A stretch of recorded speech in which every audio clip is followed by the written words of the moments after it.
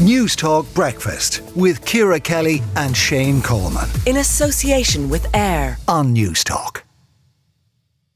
Gael TD Alan Dillon has called for ticket tout legislation to be updated, describing the reselling of tickets at inflated values as immoral and completely wrong. And it is reported that nobody has been prosecuted for the practice of ticket touting, despite the passing of the Sale of Ticket Acts 2 years ago, which did actually outlaw ticket touting as a thing. And Dr. Steve Davies, who's head of education at the Institute of Economic Affairs, joins us now.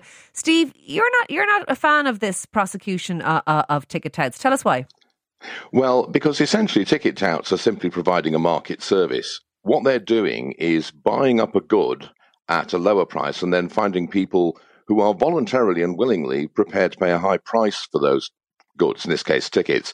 There are many people like this in markets of all kinds, and what they do is they bring supply and demand into balance. And what you have to realise is they are not the cause of the high prices of the tickets. The high price is because there is a very high demand for tickets for some concerts, some artists, and a fundamentally fixed supply. You can't put extra seats into venues like Croke Park, for example, or Wembley. Okay, and I appreciate that, but the reason there's a backlash against touts is things like the Taylor Swift. I'm sure she's playing all over the UK. She's certainly playing here in Dublin. Her tickets for here have reappeared on a ticketing website for $4,454 for a pair of tickets. Now, the face value of those is in and around £100. So people feel a kind of a righteous anger that this once cost £100. It now costs $4,000.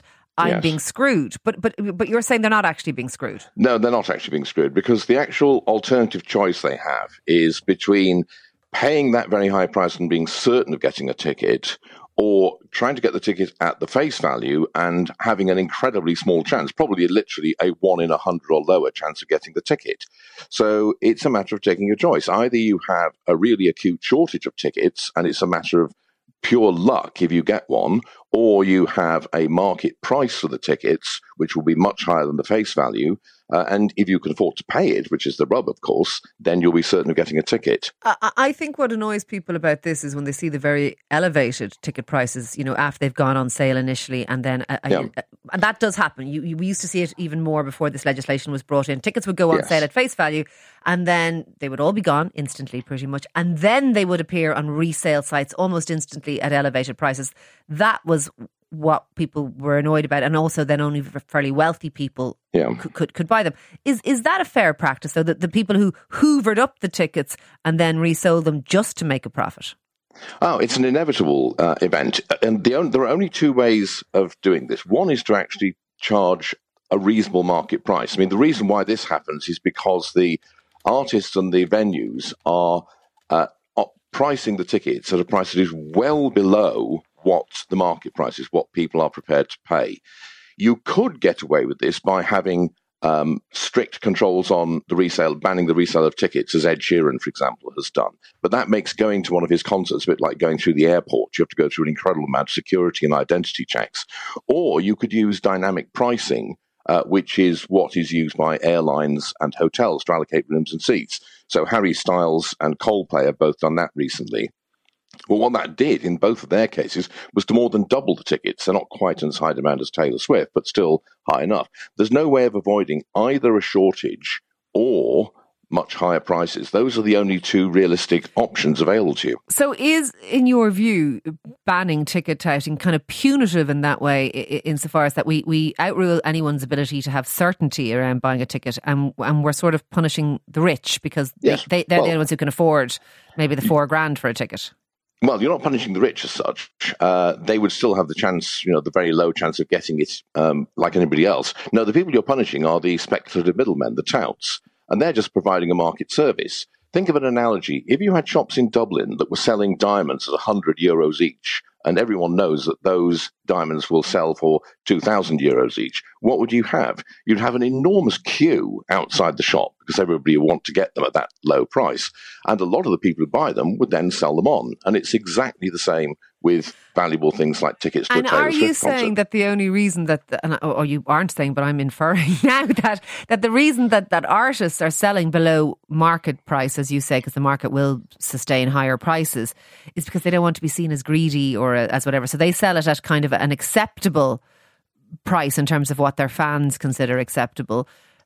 And that being below market price is the cause of all of this. Yes, that is exactly right. The thing is, a lot of artists have, principled reasons for trying to sell the tickets at that rate. It may be public relations, as you suggest, or it may be that they want a certain kind of fan. They'd rather have a really enthusiastic but maybe not wealthy fan as opposed to somebody who's going to their concert as a social like Taylor Swift, a lot of her fans are teenage girls. Yes. They don't have very much money. No, precisely. I mean, they do have a problem, the artists, that's undoubtedly true. The real problem is it's a problem of success. I mean, Taylor Swift could sell out Croke Park or Wembley, where she's also performing, 3 or 4 times over with no trouble. So it is a problem for those artists who don't want to simply have an audience full of rich tourists, essentially. But it's a problem of the success that they have. What you can do, apart from using dynamic pricing sometimes, is to sell them through fan clubs, which makes it a kind of almost invitation-only event. But that still inevitably leaves a lot of disappointed people. I'm afraid that's unavoidable. Look, thank you for speaking to us this morning. That is Dr. Steve Davies, their Head of Education at the Institute of Economics Affairs. Is it just the market? Is it just buying and selling, supply and demand? People hate buying a ticket that says 120 euros on it and paying 500 euros for it. They hate it.